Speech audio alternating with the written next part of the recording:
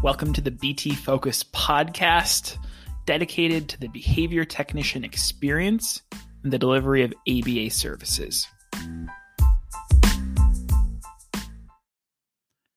Hello and welcome back to another edition of the BT Focus podcast. I'm Brian Kaminsky, and today I'm joined by Timothy Yeager, who is a BCBA and our Vice President of Clinical Curriculum and Quality. Tim, welcome. Thank you for having me. I'm happy to be here. Well, we're happy to have you, Tim. And one of the things that we wanted to chat about is a new team meeting structure that we've rolled out across our clinicians and behavior technicians across the organization. And I think we wanted to just start off with the why behind this initiative. Yeah. It's pretty clear. We want everyone working at Century to feel part of a team, feel part of Century, connected to the organization. We want to give them the tools to be effective. And ultimately, we need to do a better job with our technicians in making them part of our organization. And so that's just one step along that path. Certainly, yeah. And, I can reflect on my time as a behavior technician, and often the case for a lot of our staff who, maybe they're providing services in home, and, they will see their BCBA or their supervisor for their weekly supervision meeting, but that might be their only real point of contact with, really the organization throughout that week, right? And for sure, we want to start to create a better framework around supporting our teams and developing our culture among our clinicians and our field staff. Yeah, I was a behavior tech at one point. 2008 was when I first started in the field. And as a behavior technician, I can remember working in home programs, not knowing anyone else that was working in home programs really, and not knowing if what I was doing was the right thing, if what was happening to me was the right thing, if what I was being asked to do was made sense. And I always go back to this one client that I was working in. There's a couple of clients that are always vivid in that first year, but one was a young boy and he spit, and he would spit at me and spit at my face. And I was being asked to put in an escape extinction procedure and really asked to have this kid just keep spitting me in the face. Mm-hmm. One, if you're doing that, technician, tell your supervising clinician that I told them don't do that. That's not what we want to be about. Mm-hmm. But at that time, I had no clue. Is this the thing? I kind of wore it as a badge of honor. Yeah, I'm getting spit on the face and I'm taking it, and he's not going to win. But at the end of the day, it was really bizarre, and I felt odd, and I didn't have anyone else to talk to about it except for my BCBA at the time, who was checking in once every 2 weeks, and I felt alone and isolated. And I know in reviewing the feedback from our technicians and a lot of the surveys that our technicians take, they feel alone as well. They feel disconnected from the organization. They don't feel like they're a part of a team. They kind of feel like they're on an island. And we got to fix that. And we have to do a better job. Yeah, no, I couldn't agree more, Tim. And yeah, the beauty of the beauty of the procedure just described with extinction, it's, you're often going to see that behavior get worse, right? Oh, yeah. Yeah. So it's you're having an extinction burst, you're getting spit on, it's miserable, and you need someone to talk to, right? All of us, sure. We really rely and depend on coworkers to be able to, in some regards, vent and to gain support and to gain guidance and mentorship. I mean, I think I can probably speak for you in this to say that, I'm where I'm at today because I had mentors along the way that played a huge role in my development and support. And we want to just provide more opportunities for those interactions to occur, right? And we're new to this process. We're going to be learning a lot through this process. And I think with any new initiative, starting with the why is the most important thing. Most definitely. There's others. There's two other points I would want to make is, one, we need to be able to communicate with our technicians better. On any initiative, we need to establish a very clear communication channel and how information flows. And we haven't done the best job in that. And, we receive feedback from our technicians of, sometimes a clinician's telling me this information. Sometimes an FSM is telling me this information. Sometimes some random person from the organization is emailing me this information. Someone's calling me. Give me one person. who's my person, and clinically that, and as an organization, that's your BCBA. Your supervising clinician should be that person, and we want to start setting up that channel. And you're right. Creating a meeting structure and having weekly meetings isn't the fix for a culture, right? It can actually be a detriment to a culture. But what it can do is, and our goal is, and where we're headed is, it starts to set the occasion for behavior to occur that we want it to occur, right? One behavior is attending the meetings, but on top of that, that is not the end goal, right? It's like that these meetings start to establish an effective team, start to establish that mentor relationship. And there's more things we're working on, but this is step one. But you're right. If you look at any of our practicum students here, any BCBAs that were techs at one point, they can point to a supervising clinician as the reason why they're here. And we got to make more situations like that occur. And so that's a lot of the work that we're doing here. Yeah. I like the point. One thing I just wanted to build off of your comment, Tim, on communication. We're doing a leadership series on, coaching and mentoring. And one point that I really resonated with me is that we can't effectively manage out of inboxes, right? Like email is a tool, but it should not be the be all and end all when it comes to communications. And especially when we're working with, dynamic teams across the country, it's a tool in the toolbox, but it's not the only thing. And so to have a structure where we have a weekly cadence that we can be able to effectively disseminate information from, our executive clinical team through our regional clinical directors to their supervising clinicians, and then to our behavior technicians in a 48 to 72 hour period, we can have that information cascade and bidirectionally too, right? So as feedback is, as information is going out, feedback's coming back in, and that's how we're going to grow, and that's how we're going to continue to develop and to learn from the field. What are the things that we can do better to support you?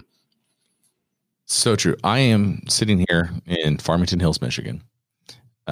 We have services occurring all over our country, and the effectiveness of any initiative or any change that we want to bring about is how well it's actually occurring in the field. The technicians of Centria clinically are the most important role of the organization.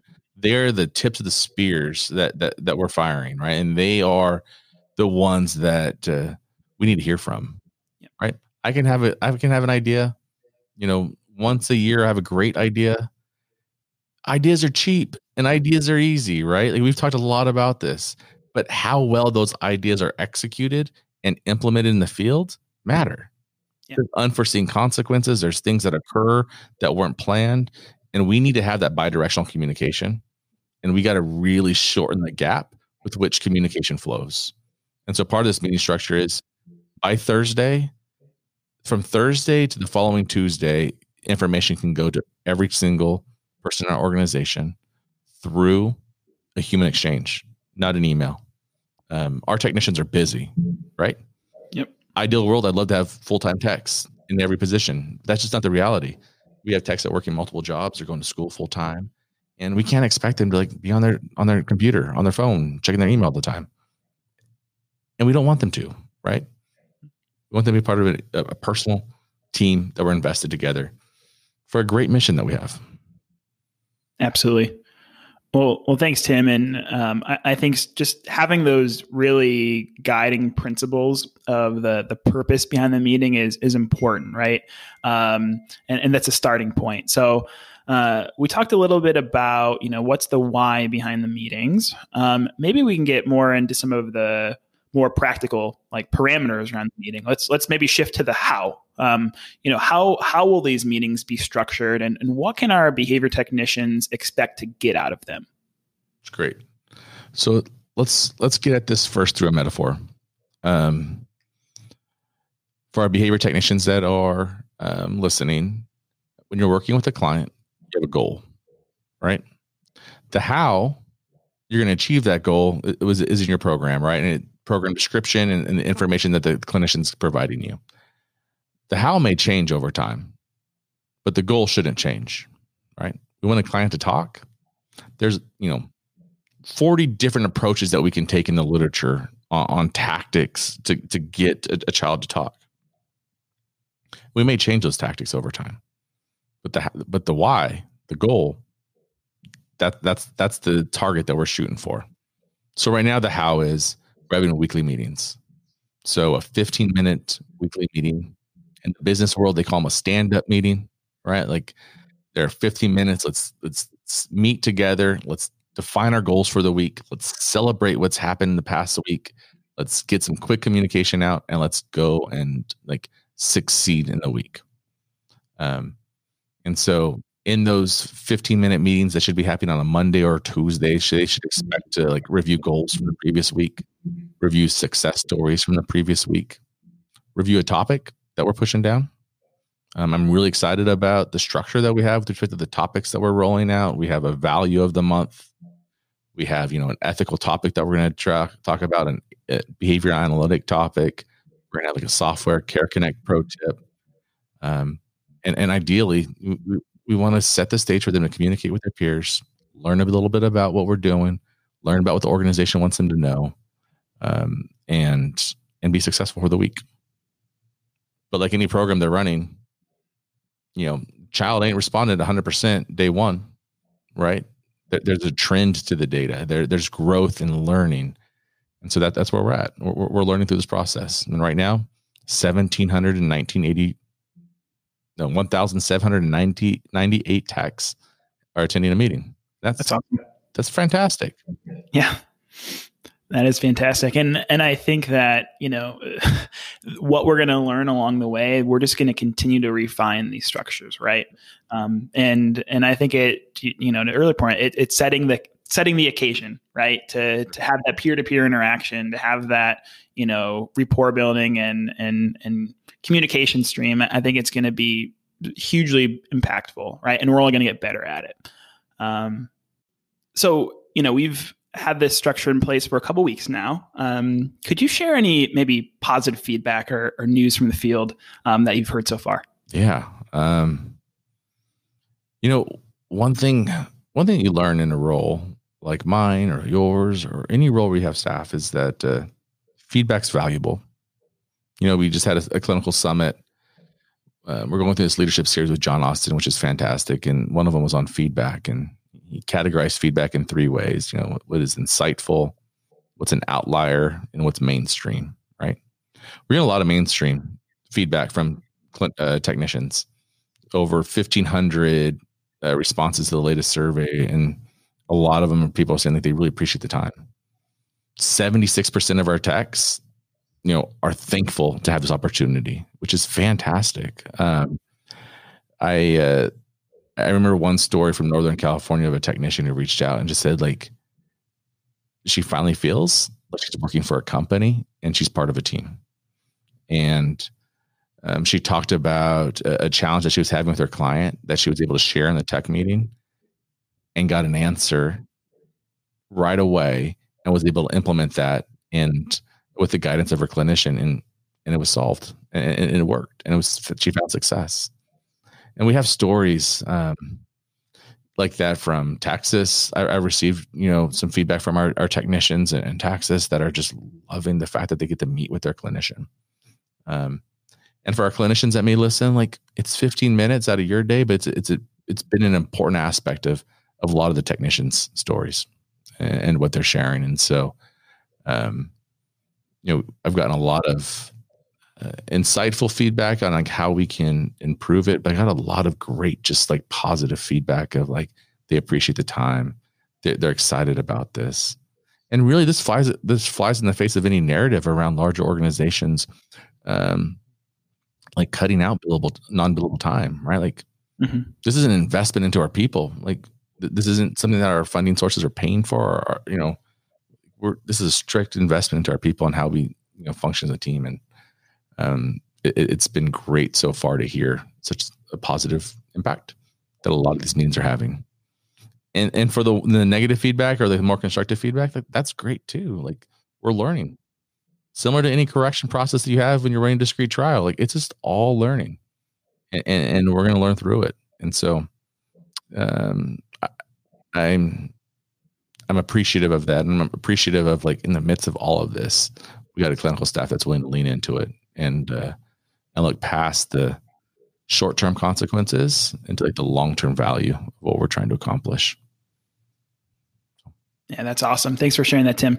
Great. So maybe to shift gears a little bit, Tim, I know we've been talking a lot about receiving feedback from team members and our clinical staff and our behavior technicians.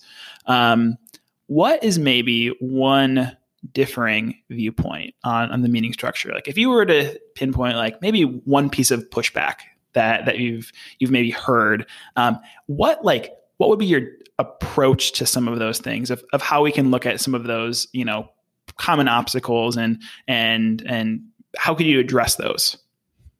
For sure. One thing that I work really hard at, and I don't always succeed at, is creating an environment where feedback can flow without fear, right? Like, psychological safety, something we're learning about, and something that I'm priding myself on is send feedback. So I get a lot of feedback. I hear feedback from our technicians. I hear feedback from our clinicians. And part of it is, like, let's have some empathy for everybody, right? We're in the middle of a pandemic. People are working multiple jobs. Single parents are home with their families, with their kids. It's tough. So there's empathy there. Running a group meeting is hard.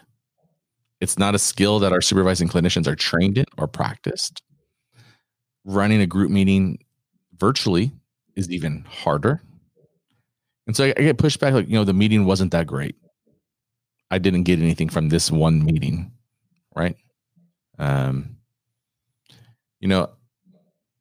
I tend to think that, like, one, I'm sorry that you should be getting something from every meeting, but if you're not, that's feedback for your supervising clinician, right? Like, let's come to an understanding that, like, we have to agree on the why. We have to agree that everybody should feel included and part of a team, that they have a support network, right?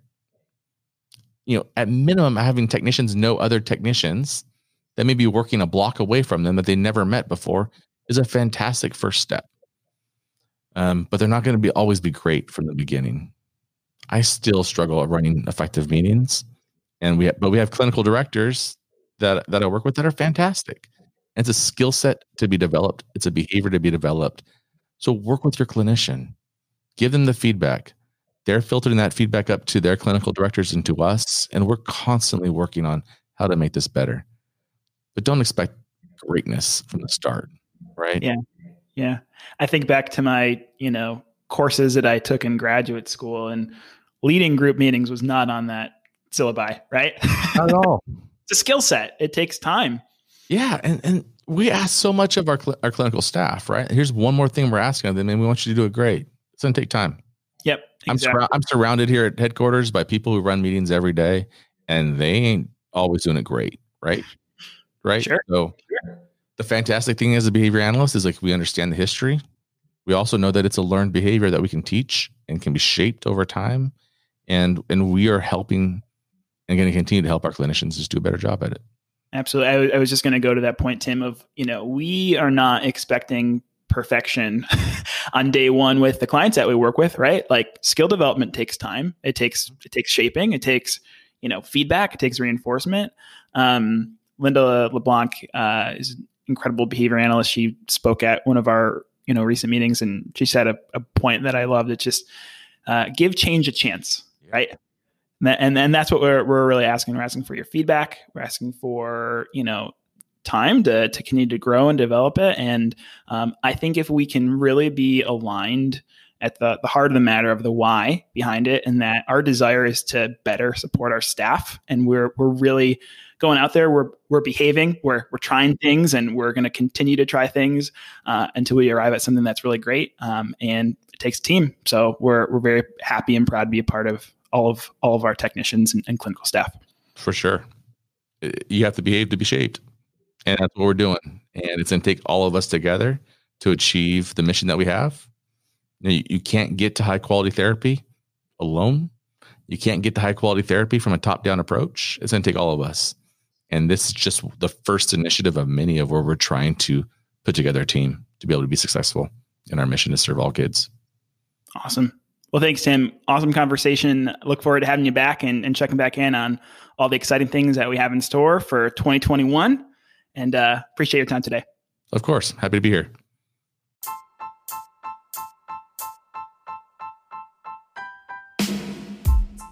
Thank you for joining us for today's episode of the BT Focus podcast, as we learn more about the stories and the science behind applied behavior analysis.